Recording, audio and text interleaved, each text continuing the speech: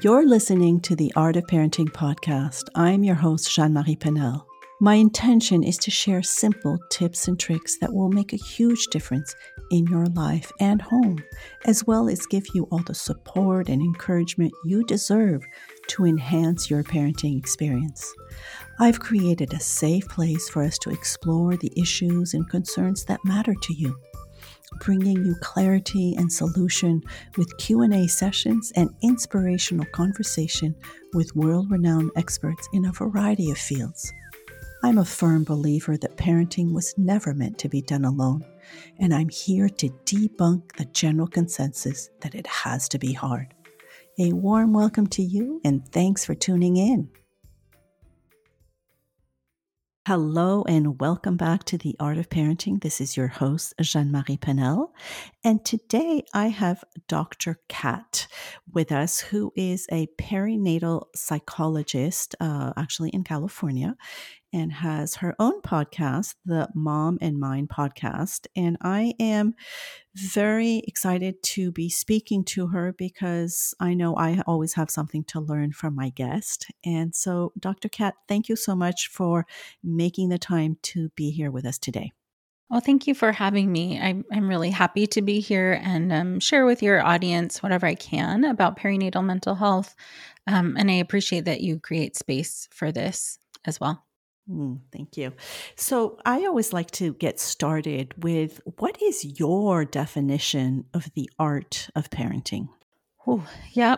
Well, I think coming from my perspective as a psychologist and seeing so much of how our upbringing impacts how we are as parents, I do believe that becoming a parent gives us the opportunity to reflect on ourselves, as well as things that maybe didn't serve us well in the past, opportunities to change that, opportunities to grow and reflect and learn about yourself and your child along the way. It can be very difficult, obviously, at times, but it can also be really enhance your life, to be able to be in that dance of sorts with your child while you might also be taking care of some of your own growth from your own childhood. And it just creates such a beautiful opportunity that is, again, very challenging. But when you can tune in, and when you can, I guess, have insight or self reflect on how you want to be as a parent, in relation to your child and how you want your child to feel in relation to you, it can be just so rich and rewarding. Beautiful. And when you were saying that, I was seeing a blank canvas, right? That we get to create something new, because I love the way you say, that we come to parenting with our own childhood. And I've always said, the only real diploma that we have is our childhood, and we get to re-examine that and make changes and evolve. So wonderful. Yeah. So before we get too involved in our conversation, I would love for you to share with our listeners a little bit about your background and how you came to do the work that you're doing today. Yeah, absolutely. So I am a psychologist, and I've always known that I wanted to be a psychologist since age 12 at least. It's sort of just in my bones to do this work and help people explore and heal in the ways that they need to. So that was my trajectory. And, I went through school, did all that stuff, and just kind of became a generalist in psychology, just helping everybody. But there was some part of me that always wanted a specialty. And I didn't quite know what that was until it found me when I was pregnant with my daughter. Pregnancy was fine and everything, but postpartum turned out to be not so fine. And, as a psychologist, I had never really been taught much about postpartum depression or postpartum anxiety. It was just this thing that can happen to women. So it wasn't discussed in grad school or residency or really anywhere with any substance. So when it was happening to me, I didn't recognize it. And it took quite some time to figure out what was going on, in part because, as many people do, I entered into motherhood thinking, well, maybe this is just how it's supposed to be, and maybe I'm doing it wrong. Became some kind of self-reflection, or rather a reflection on me rather than what I was going through. And it took about a year, honestly, once I figured out what was going on, it sort of lit a fire in me to try and make sure that nobody else had to go through what I went through. And that's where my specialty started, about 12 and a half years ago. And I started really looking into perinatal mental health. And once I got into the world of it, I realized just how little I knew and just how little everybody else knows. And, I'm a therapist, so there's an added pressure in some ways on therapists well, you're supposed to know, and you're supposed to be able to get yourself out of this. And that's just not the case. People need help and support, and that's very real and very normal. So as I began to specialize and really focus my practice in helping moms and dads and new parents deal with the mental health challenges that come up during all of the reproductive phase, really, fertility, conception, pregnancy, birth, loss, and postpartum.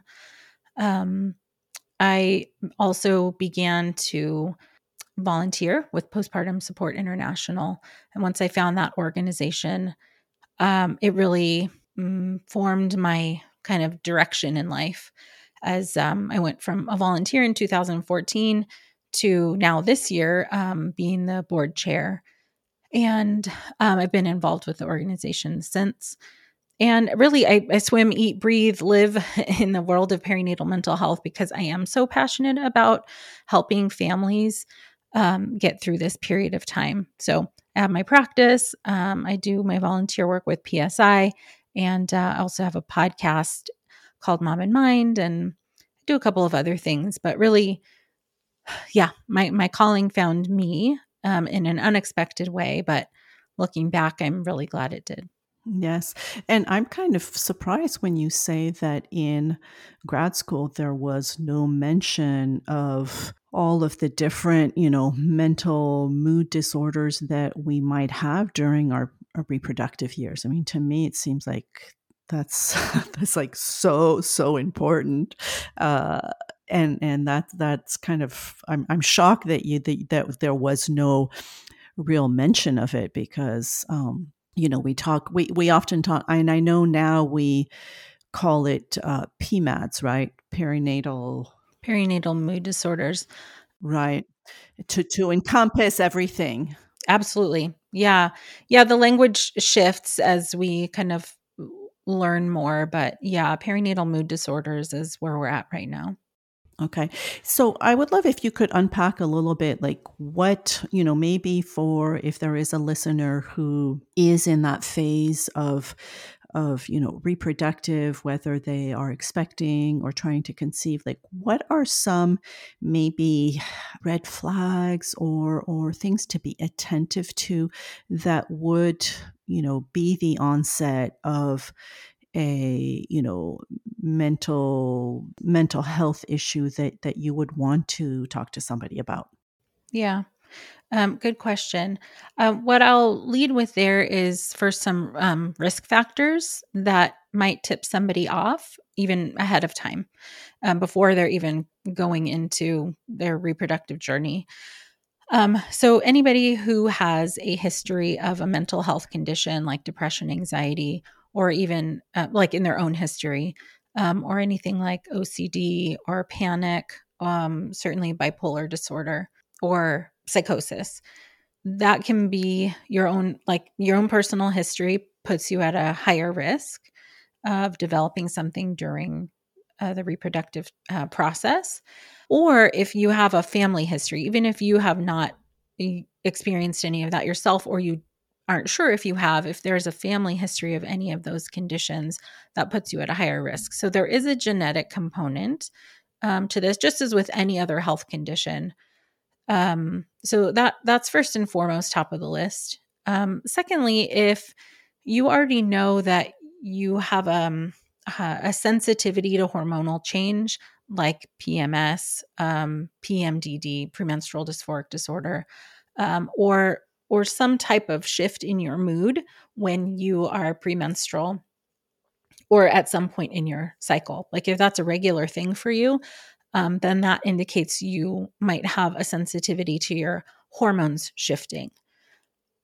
So those are some of the bigger things to just like have in mind. If you know that that is true for you, then I can go into tips and problem solving later. But I think it is worthwhile just to know that about yourself. What can be hard is to know if your mother or grandmother or somebody in your family had a mental health condition. So sometimes we don't know those answers, but if you do, then that helps. Yeah.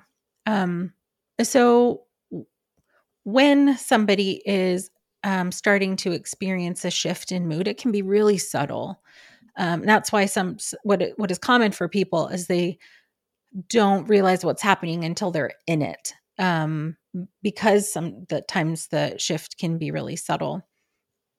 But for things like depression, I would be paying attention to feeling a lower mood, like a down mood, feeling sad, and not just like, at here and there, but something that's a little bit more consistent, feels like something you can't quite shake. Along with that, for depression specifically, is kind of losing a motivation, and losing interest in doing things that you normally like to do.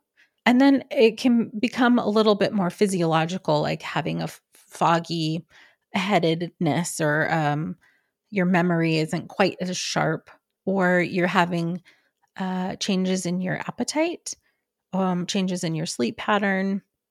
And then for some other internal kind of cognitive changes, you might notice yourself being harder on yourself, or even feeling like sometimes people feel stuck, or they just can't like quite get past some of how they're feeling. Like it can feel really heavy. So when depression is a little bit more severe, or a lot more severe, it can become quite concerning, coming to thoughts of like not wanting to be here, or thoughts of suicide. And that is a more severe case of depression.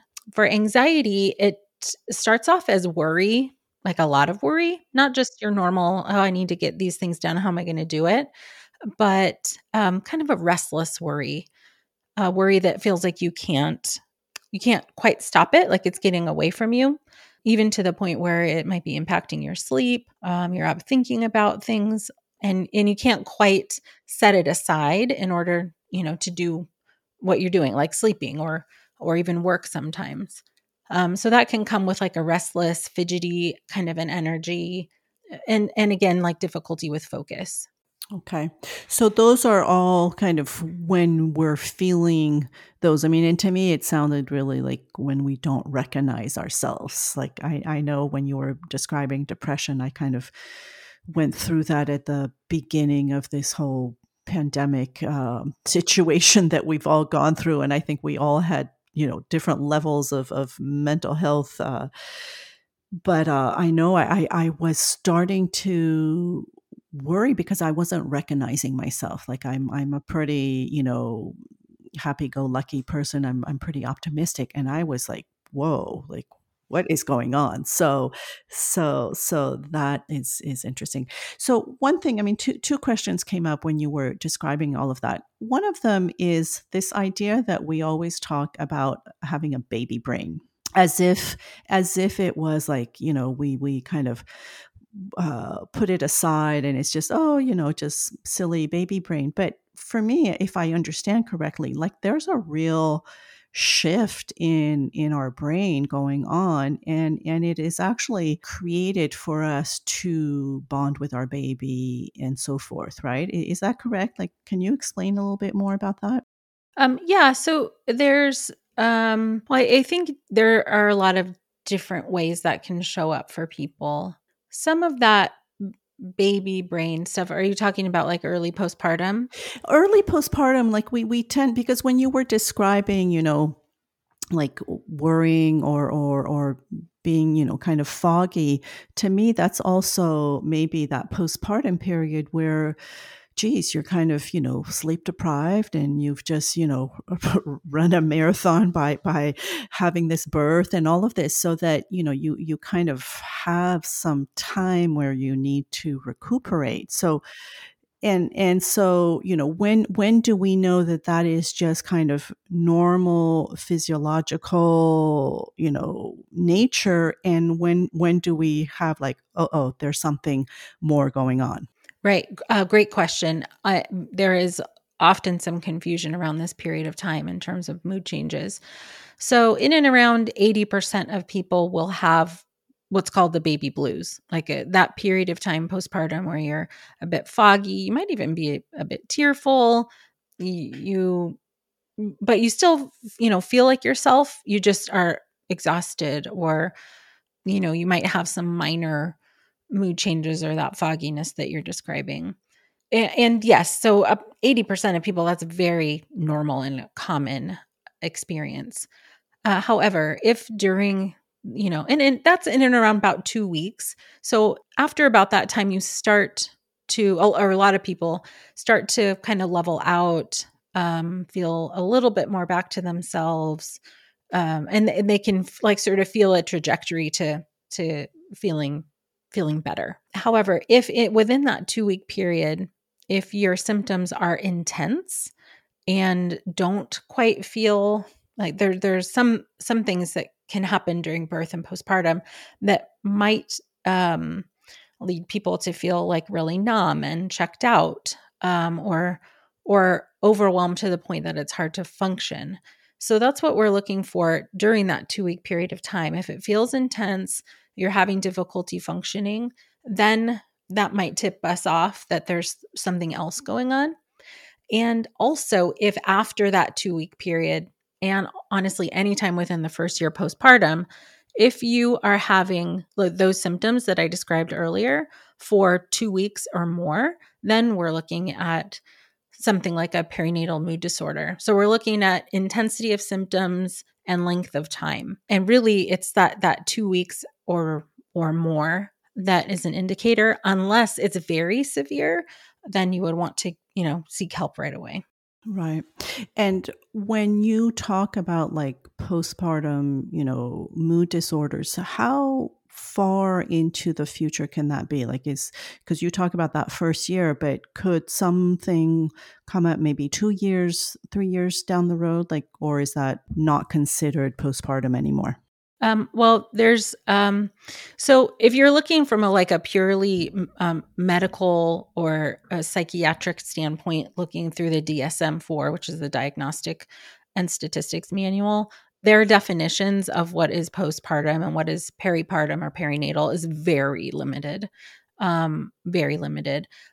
So we in the field don't go by that unless it's just for diagnostic purposes, but in the field, we know that symptoms can start anytime in the first year. Even if the first 8, 9 months were fine, there can be other shifts that happen, and very specifically hormonal shifts. There are more vulnerable periods of time where mood changes might happen. That is one, when your period restarts, and two, if you are stopping nursing. Those are really big hormonal changes that, depending on your constitution and life situation, could bring an onset of symptoms. Now, if within, there's a symptom onset within that first year, even if it's mild, sometimes, but certainly if it's untreated or unattended to, symptoms can continue for a long time. And for people who have untreated, unaddressed mental health conditions, sometimes it can even peak in and around 4 years postpartum. So people could still be experiencing things for a long time. And unfortunately, not even kind of realize it the same way I didn't initially, is that there's lots of reasons why people might not notice it, but also people might not have access to help or know that they can get help. So, yeah. Right, right, and it's interesting because I just went the other day. I've been recently doing some birth doula work, and I went to the home of a young couple who had just had their child, and the mom started talking to me about how she was feeling very anxious, and that she was worried, like when she would go off to the bathroom, that something was going to happen to her child. And I just said, just be aware of that, like if it gets to be too much, please reach out, and such. And I think that those little things, we, like you said, like we think that that's just normal, but if it gets to be overwhelming, then definitely seek help. And for a while, I was doing volunteer work for a warm line here for the Postpartum Health Alliance, and it was fascinating, like the sequence of questions about, do you have thoughts of harming yourself, harming your child, all of this, and it was kind of intense, like when I had to talk to some people, that you could feel like there was a lot going on, and then luckily there are those support lines that we can call when we're feeling kind of out of sorts. So Oh, yeah, absolutely. yeah. So one thing also I wanted to ask, we tend to talk about, these perinatal and postpartum mood disorders mostly for the birthing person, so for the mothers. What about our partners? What about the dads? Like, are they, they're prone to having mood swings as well when they become parents? Yes, yes, absolutely. So I'll go with statistics first. So in and around 10% of dads, there's not enough research on birthing partners who don't identify rather as father. There's not enough statistical work being done there, but we do know that any non-birthing partner can develop a perinatal mental health condition like depression or anxiety. Okay. So in and around 10%. Now, if the birthing person is already experiencing a perinatal mental health condition, then the likelihood goes up to about 50%. Oh, wow. And that's in dads again. So the statistics bear that out, but also it's hard because non-birthing parents or historically haven't been checked in with or attuned to, to see how they're doing. But we do know that there is evidence and research out there that also shows some hormonal changes in men postpartum, increases in estrogen. And so, yes, there's some sciencey stuff to back that all up. But if you talk to somebody, this is a major life change, and it's not just happening to the birthing person. And so the partner is also going through transformation and change of their own. And it is really important to think of perinatal mental health as a system that both parents and sometimes grandparents as well are dealing with. And that's not to say it's all always very negative, but it is a life change. And with any life change, there's an increased stress. But if people do have those like risk factors that I discussed before, then certainly that makes them more vulnerable to developing a mood condition. It's interesting that you said grandparents too, because I had a flashback of announcing that I was expecting the first grandchild on my husband's side, and it wasn't received with very positive. And now thinking back, it's like, oh, okay, that maybe that was what was going on. Like, she was not thrilled. Now, she's so happy now because she has 4 grandchildren and so forth. But I remember like being surprised. I was expecting like overjoyed, and it wasn't at all. So that's interesting, because it's true. It's a big shift for them as well. Yeah, sure. And this can all be true for adoptive parents as well. Like mood changes might be happening for them as well. So really anybody who's going into the parenting transition, we really want to be checking in with them to ask them how they're really doing. Right, right. And that is there. I mean, I feel like there's a lack of support there for all new families. Or do you see, like in your profession, do you see that there's maybe more support being created for new families to really have that check-in?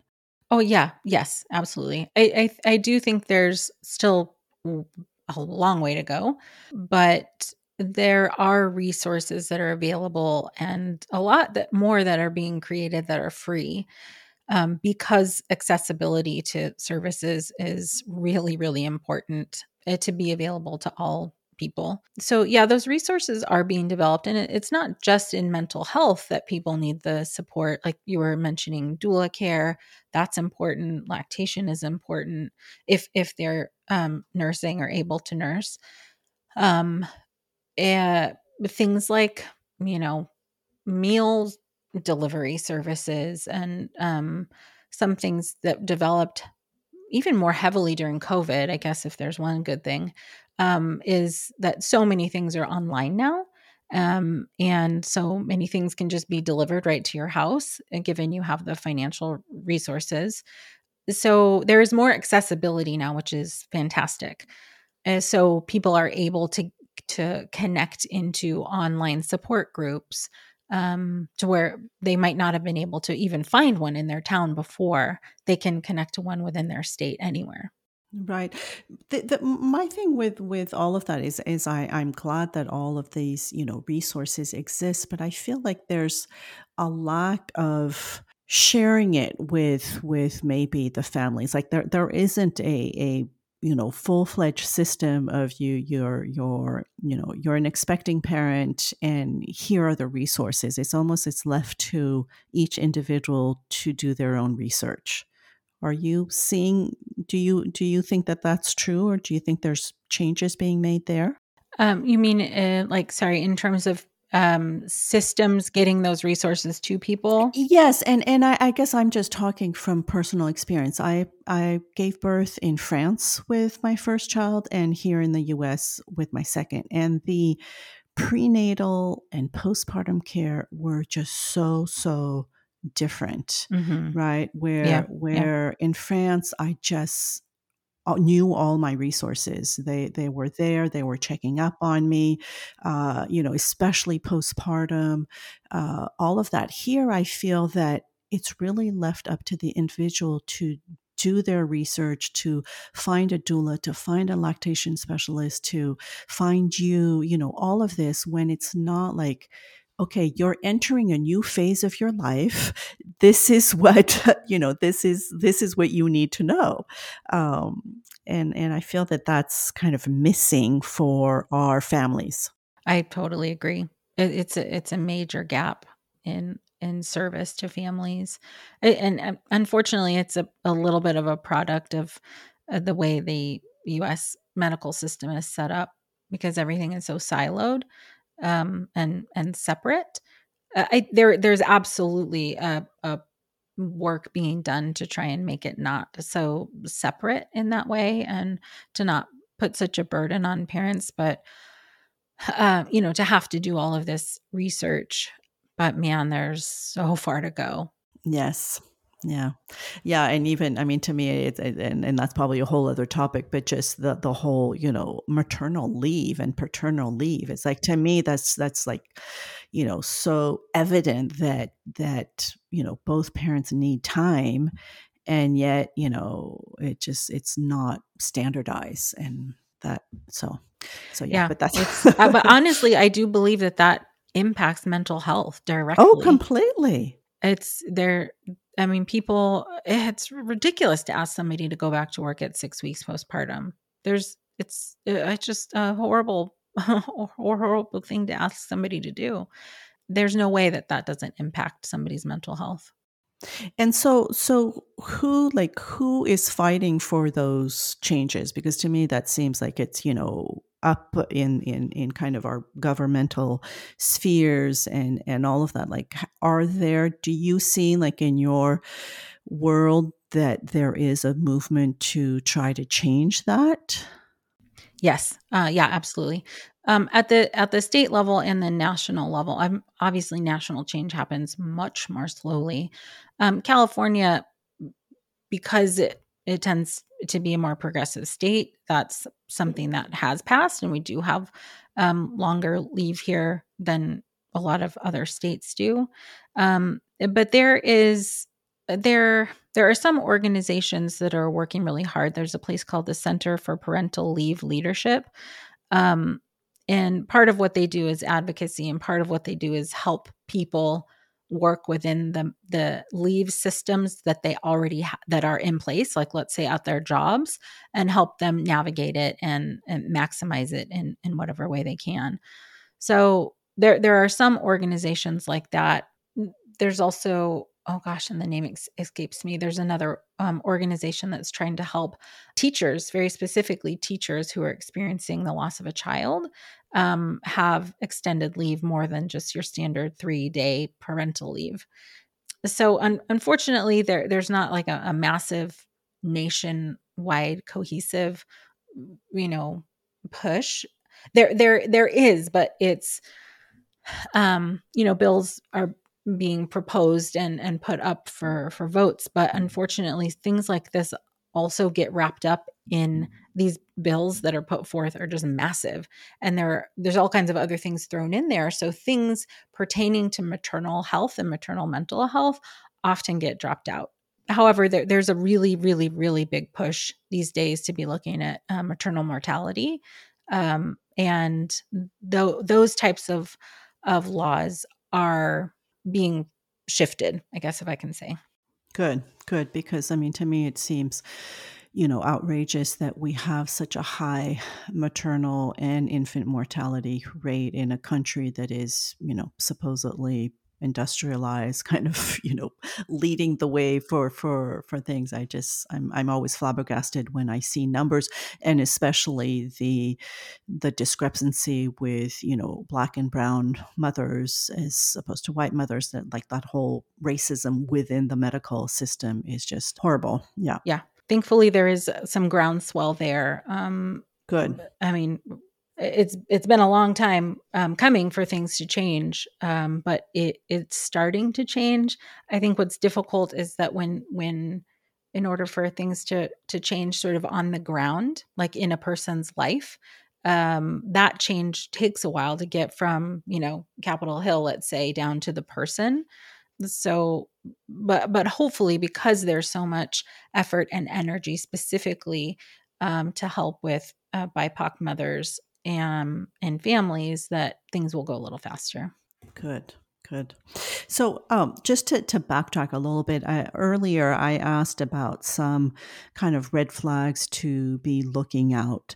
Now, let's talk more about preventive, right? If we know that we're maybe at risk, or maybe even not, maybe we're not at risk, but we just want to be careful to set ourselves up so that we're not, maybe going down a kind of a negative spiral. What are some things that parents can do more of on a preventive aspect?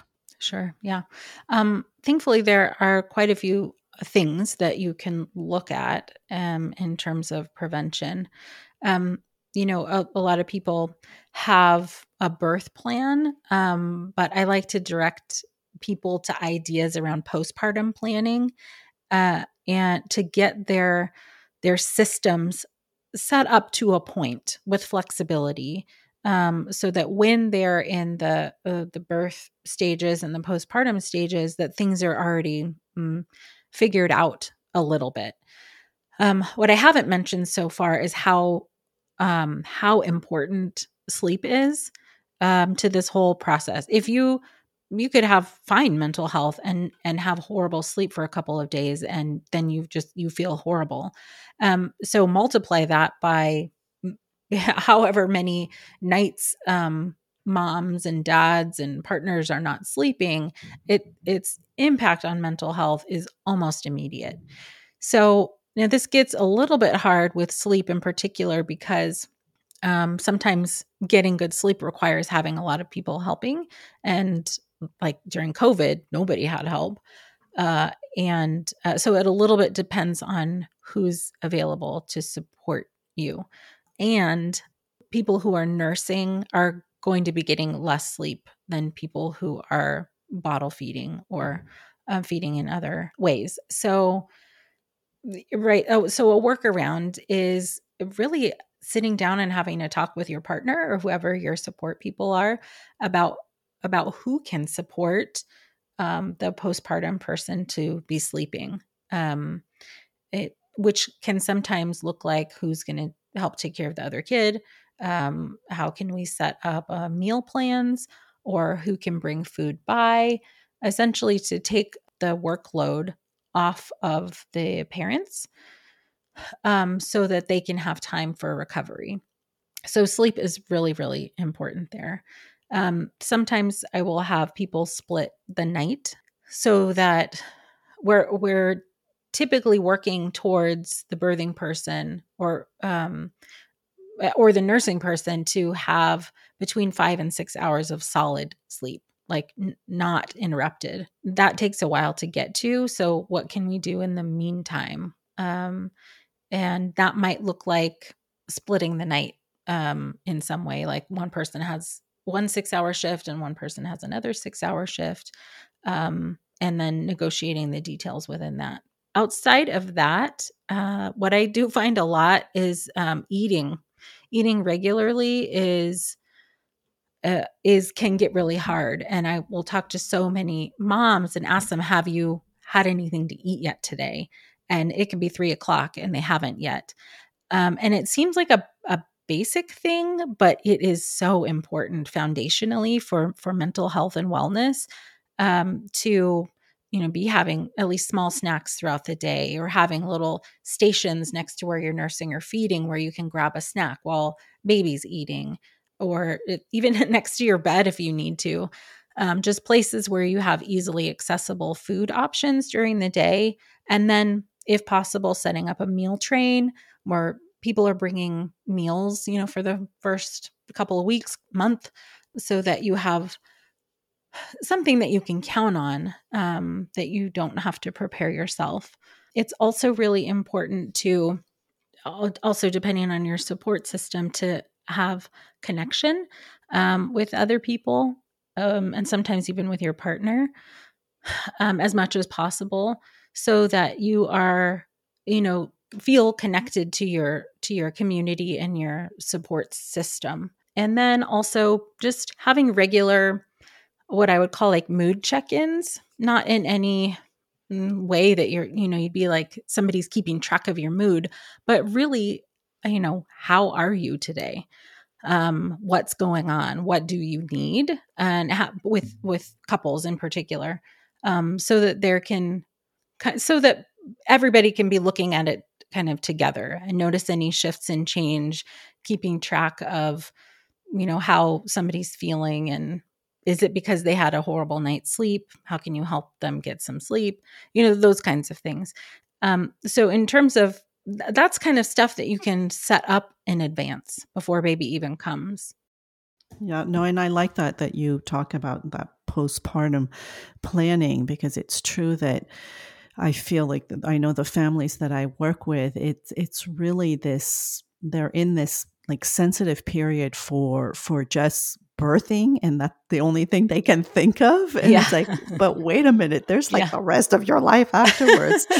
Right. So to get them to think that way. And for me, like I often say, maybe in that third trimester, cook, double portions and freeze some of it, things like that, so that you feel better prepared. But it's true. It's like creating that village of support that you are going to need, even on, who are you going to call at 2:00 in the morning to have a good cry if you need to, right? It's having those, that whole support. And I really like what you said about, the sleep. That is so, so important. And, we all always say, sleep when the baby sleeps, which, actually, I think it was yesterday I was seeing some funny, meme about that where mom was just, sleeping wherever because Oh, baby had yeah, I fallen saw that asleep. too. Uh-huh.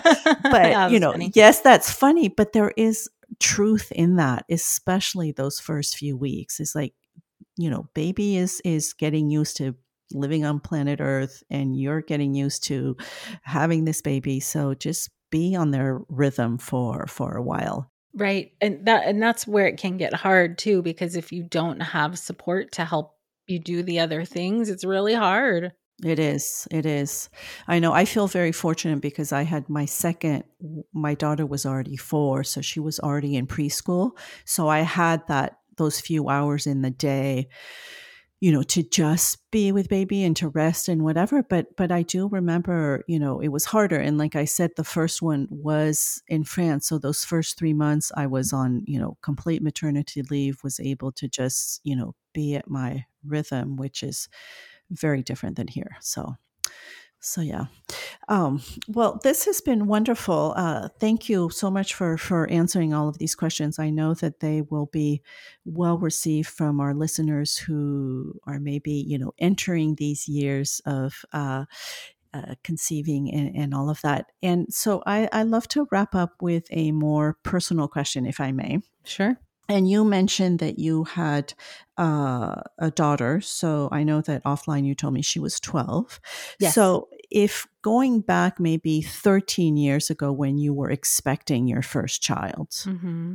what wise words would you tell yourself knowing all that you know today? Yeah. I would tell myself that it's okay if you don't feel okay. And just because you feel bad doesn't mean you are bad, that there's help available and, you don't have to suffer alone and in silence. And this is nothing to be ashamed of. It's something that people go through, and it has no bearing or no reflection on who you are as a person. It is just simply something that is happening to you that you're trying to cope with and deal with. And I absolutely would reach out for help. Thank you for that. Yes, definitely. Any parting words that you would like to leave our listeners with today? Yeah, absolutely. I do want people to know that they are not alone and that help is available. And anybody can go to postpartum.net and learn a little bit more about perinatal mental health conditions, and also access a huge long list of free online support groups, both for pregnancy and loss and birth and postpartum, as well as a therapist directory for to find a therapist who are trained in perinatal mental health, so that you can be getting the help that you need. It's there, it's available and accessible anytime. Perfect. Well, thank you so much, Dr. Kat, for coming on and sharing all of your wisdom with us today. Thank you so much for having me and focusing on this topic. I hope you've enjoyed this episode of the Art of Parenting podcast. And if you did, please share it with your loved ones and make sure to leave a review so it can get heard by many more. And remember, if you've got a question, let me know. I'm here for you. Till next time.